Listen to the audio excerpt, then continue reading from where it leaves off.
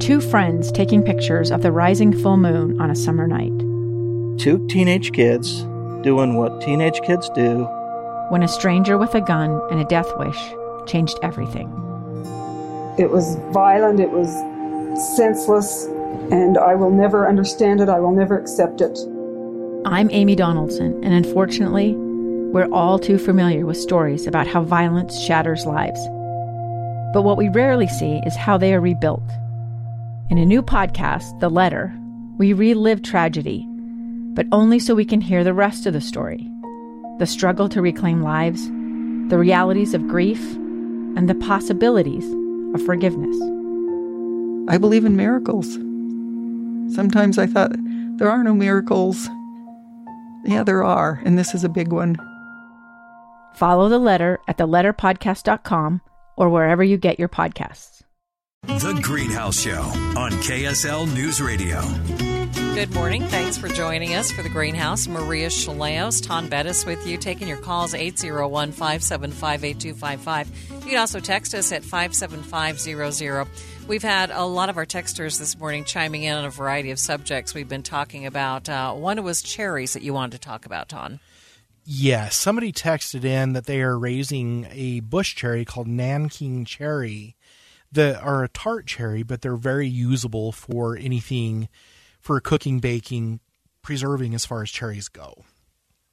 And they're a very usable cherry. They're a little smaller, but they're very cold hardy. So they survive areas, colder areas of Cache Valley, Ogden Valley, up toward Midway, Heber, those areas, and they're very low maintenance. It seems like the cherry fruit fly avoids them, so they don't take a lot of spraying. And so if somebody's been wanting to grow cherries but hasn't really liked the spray program that comes with that to keep the worms out, the Nanking cherry, if you like tart, if you like popping lemons in your mouth, they're not quite that tart, but the person mentioned, oh yeah, you can just eat them right off. I'm not that tolerant of sour flavors, but if you wanted to try something a little bit different, they do really well. They're pretty when they blossom, and they have very usable fruit. Yeah, and for those listeners just tuning in, we did talk about varieties of cherries that do well in Utah, and you can find that information in an article on the KSL Greenhouse Facebook page right now. A couple of other listeners that chimed in on different issues. We've been talking a lot about grasshoppers that have infiltrated some areas of the Wasatch Front, and one solution from one of our listeners is that she borrows her daughter's chickens. She borrows a couple of them for the afternoon. They take care of every grasshopper that they have, and it's pretty cute, she says, to watch them jump and catch the moths in the grass as they fly up. Another listener chimed in that they found, one listener was talking about all the mosquitoes in their home, how to get rid of them. This person found the Catchmaster window fly traps that capture flies as well as mosquitoes, and they say that works really well. Oh, that's an excellent suggestion. There you go. So that's one you can use again. I'm actually being serious, but I wonder if somebody has a rent-a-chicken business. Oh. Because there's actually people out there that have like rent-a-goat businesses. To cut your lawn, yeah. Yeah, and if you have field bindweed or other weeds and are trying to keep things absolutely pesticide-free, I have heard of 2 or 3 people at least that will bring in a small herd of goats, 2 or 3 or 10 or whatever, to eat the weeds down, and they'll stake them off. And I don't know how inexpensive it is, but it might be an option, and I wonder if somebody does have a rent-a-chicken business that you can bring in. I wouldn't doubt it, right? Yeah. All right, Trent is on the line in Saratoga. Good morning, Trent. What is your question? Good morning. I have been listening to you guys for a while. You're my Saturday morning go-between hospitals listen, and I just happened to have a good question this time. Great. So a couple weeks ago, my wife and I were getting all the flower bed stuff together for the decorations around our house. We got a rhododendron, and it was beautiful in bloom, kind of that deep purpley pink red. Put it in the ground, and it had maybe 3 or 4 more blooms pop up. But over the course of about 2 weeks, the blooms kind of dried up, and the top layer of leaves, if you could imagine the plant in 3 portions, the top third, those leaves are kind of yellowing and the tips are turning brown. The middle layer is still green but kind of curved edges, and the bottom is still nice and green. If you look on the internet, half the stuff I read says we're watering it too much. Half the stuff I read says we're watering too little. Oh. So I thought I would call the expert.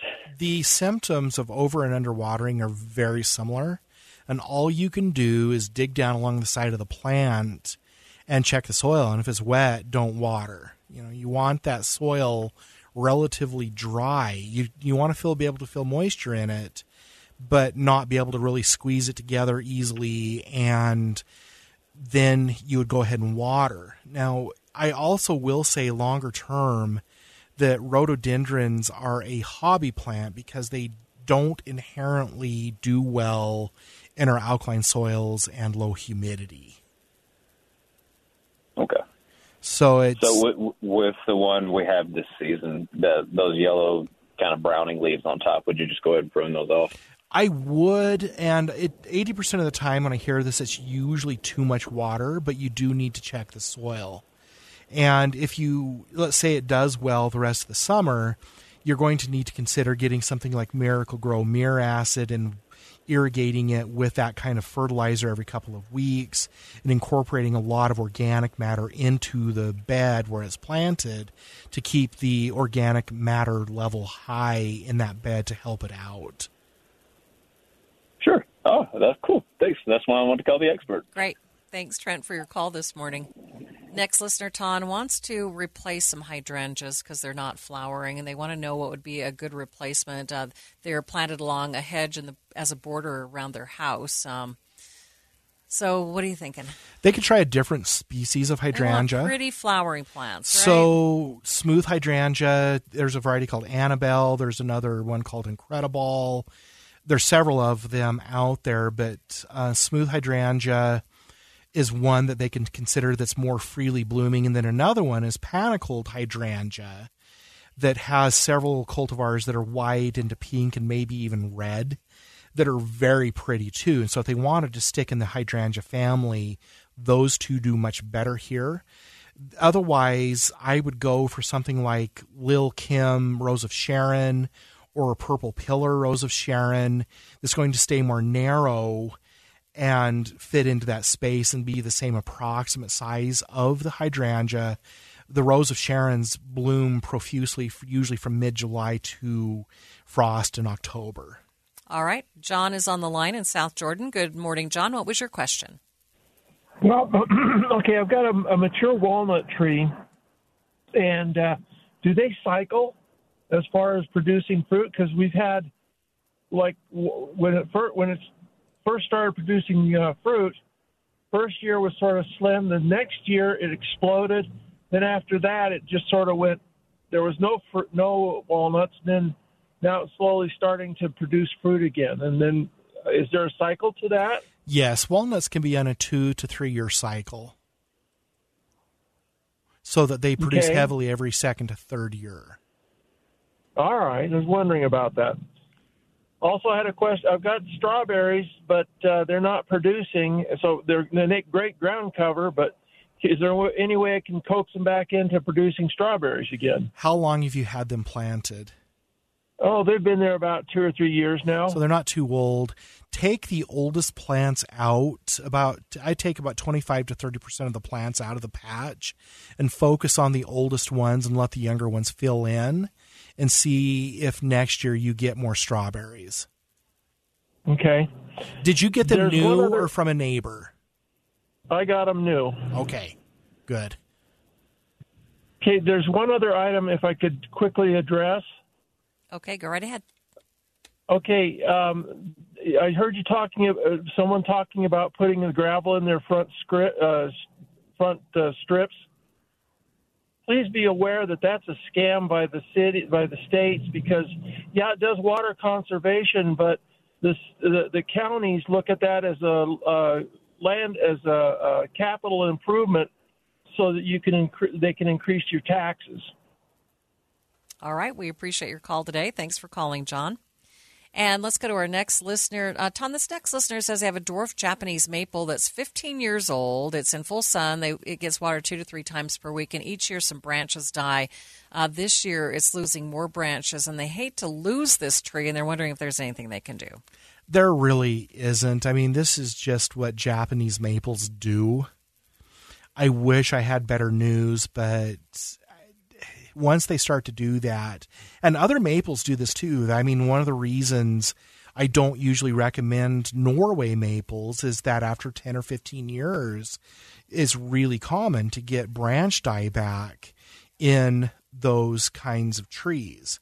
The maples especially, and the Japanese maples aren't any different. You know, just keep it fertilized, make sure you're not overwatering, and that's about it. All right, we need to take a break. When we come back, it looks like Terry is up next. Terry and Dallas and Russell will get to your calls coming up next. And thanks for calling the KSL Greenhouse. Thanks for listening to the KSL Greenhouse. You can also text us your questions at 57500. I'm Dave Cawley, investigative journalist and host of the podcast Cold. In October of 1985, a woman named Cherie Warren left work at a busy Salt Lake City office to meet her estranged husband at a downtown auto dealership. She never made it home. Cherie's car surfaced weeks later in Las Vegas. In the parking lot of a hotel casino. No one knows how it got there. Strange. It was strange. Both Cherie's estranged husband and her boyfriend raised suspicion for investigators. I kind of thought that he might have done something. But no arrests were ever made. In Cold Season 3, we dig into double lives, make new connections in the case, and examine the difficulty raised by reasonable doubt. We want answers just as much as anyone else. They have creeps like that now too, so nothing's changed. That's the new Cold Season 3, The Search for Cherie, now available anywhere you get your podcasts.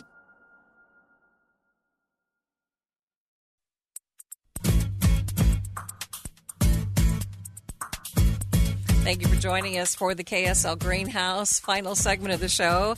Let's get right back to our phone lines. We have Terry who is in Hooper. Good morning, Terry. What was your question? Good morning. I'm wondering about foxtails. My yard is inundated with them, and I have puppies that need to go to the vet every time they get one stuck in their throat or in their ear or whatever. So if you want to control them without pesticides, I think that mowing and hand pulling are your only option, unless you could somehow cover those areas with a mulch, which probably isn't practical. So that's on one end, but if you wanted to spray, then there's a product made by a company called BioAdvanced called Bermuda Grass Killer. And the Bayer, it's used to be Bayer, but the Bermuda Grass Killer will also knock out, or at least it's registered to knock out, foxtail. And so that might be something you could do to maybe get, spray, at least get rid of them. And then in the future, maybe incorporate a pre-emergent in the spring to prevent them from coming back. So the same preventatives that will eliminate or control crabgrass will also help with foxtail. Now, longer term, foxtail thrives in areas that it has available moisture. And so if it's wet in those areas, especially clay soil where it's kind of wet and clay, is where foxtail really thrives. And so that might be something to look at. I don't know if that's your situation because it will grow elsewhere, but it does have a tendency to fill in areas that are too wet for a Kentucky bluegrass. Okay. We're just out in the farm belt of Hooper. Yeah, and so that could be some of it also. I mean, it does come in from pastures and the ditches and things of that nature, and so it could be coming in from there. And so that Bayer Bermuda Grass Killer or something with quinclorac in it, like Image All-in-One Lawn Weed Killer, may knock it out. But one of those two products would be two of those, or those two are going to be fairly available. I know in the past that J&J Nursery carried the Bayer or the whatever it is, the Bermuda Grass Killer from BioAdvance. Okay. BioAdvance? Yes. I appreciate it. Like I said, I hate making the puppies suffer. Right. Yeah, and it may be you need to keep the dogs in for a few days or put them in a different area Just need to read the label. But most of these sprays that are available to homeowners are pet safe as soon as they're dry. Right. And I can farm them out for a day or two. Yeah. All right, Terry. All right. Thank you so much. I appreciate it. Thanks for your call today. We have a couple of listeners talking about peach tree borers. One of them says that their 20-year-old tree has some sap draining out the lower part of the trunk. First of all, how did they save the tree? And second, what's the best suggestion to maintain the trees going forward? They need to look up a fact sheet on Cytospora to make sure that that's not causing it. And then the other thing I would do is just look up USU's information on greater peach tree borer. You basically spray every 3 weeks from mid-June to mid-September with something along the lines of Pet Garden and Farm from High Yield. It's a label of a name of a spray, or Captain Jack's Dead Bug Brew. So they need to get on that. They do. The next question was, this listener has remnants of the peach tree borer on the bottom of the trunk, and they're wondering if they could remove that stuff. Sounds like they took care of the problem. If it's just the gumming, yes, they can remove it. Okay, Russell is on the line in South Jordan. Good morning, Russell. What was your question?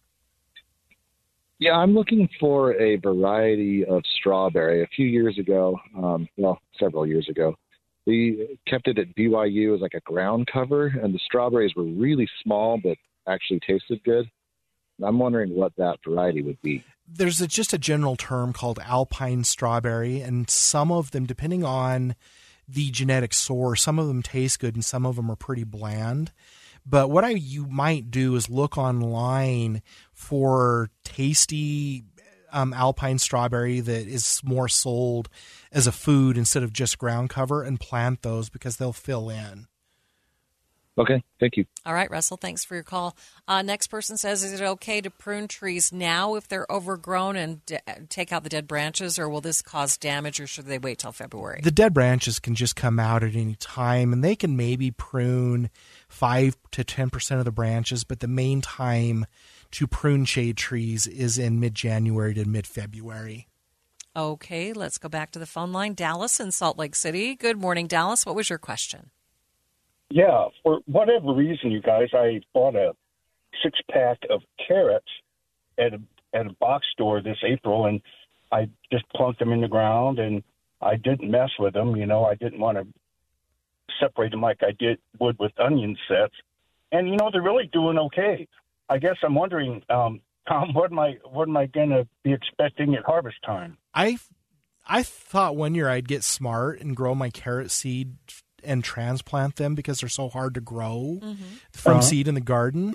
And they grew fantastically. And when I harvested them, every carrot, the root, instead of being a long carrot shape, was more like a spider web because I'd broken the tip on every one, and it had grown out in several directions, and I wasn't really able to use the carrots. And so I hope this doesn't happen to you, but the reason you usually don't see carrot starts is because you can break the tip and then they don't root out normally. Right. Well, I was careful not to mess with them. Like I said, I wanted to, and I still do, but I just left them in there. And like this morning, I saw one of the tops was about the size of a dime. Oh, that's good. So just watch them, and if you were super careful, you might get away with it.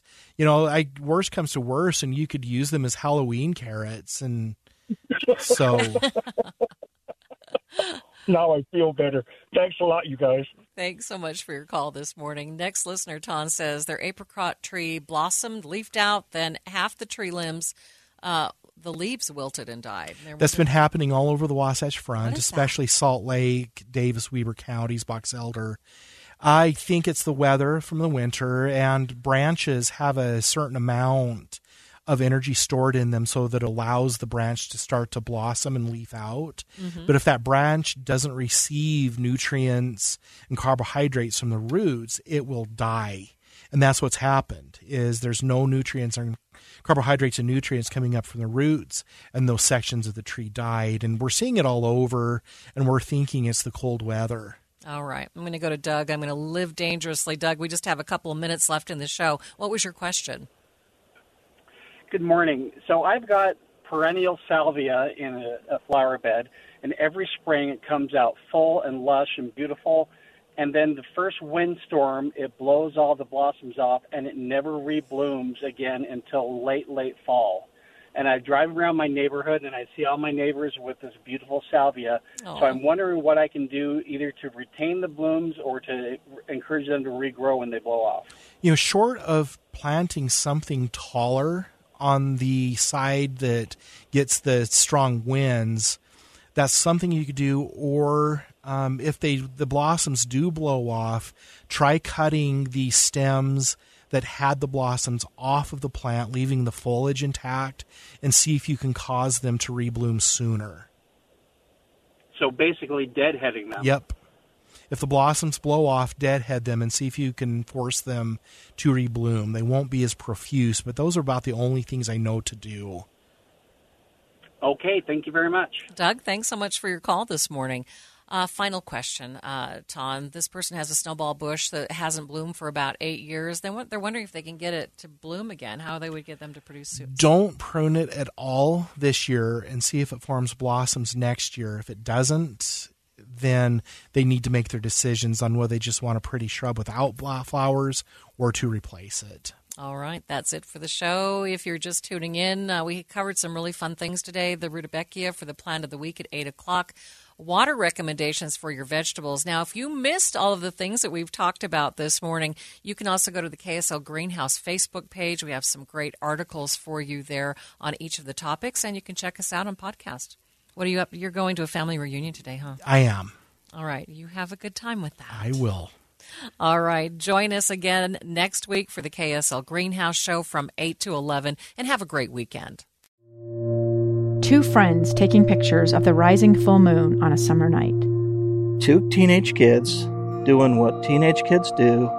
When a stranger with a gun and a death wish changed everything. It was violent, it was senseless, and I will never understand it. I will never accept it. I'm Amy Donaldson, and unfortunately, we're all too familiar with stories about how violence shatters lives. But what we rarely see is how they are rebuilt. In a new podcast, The Letter, we relive tragedy, but only so we can hear the rest of the story. The struggle to reclaim lives, the realities of grief, and the possibilities of forgiveness.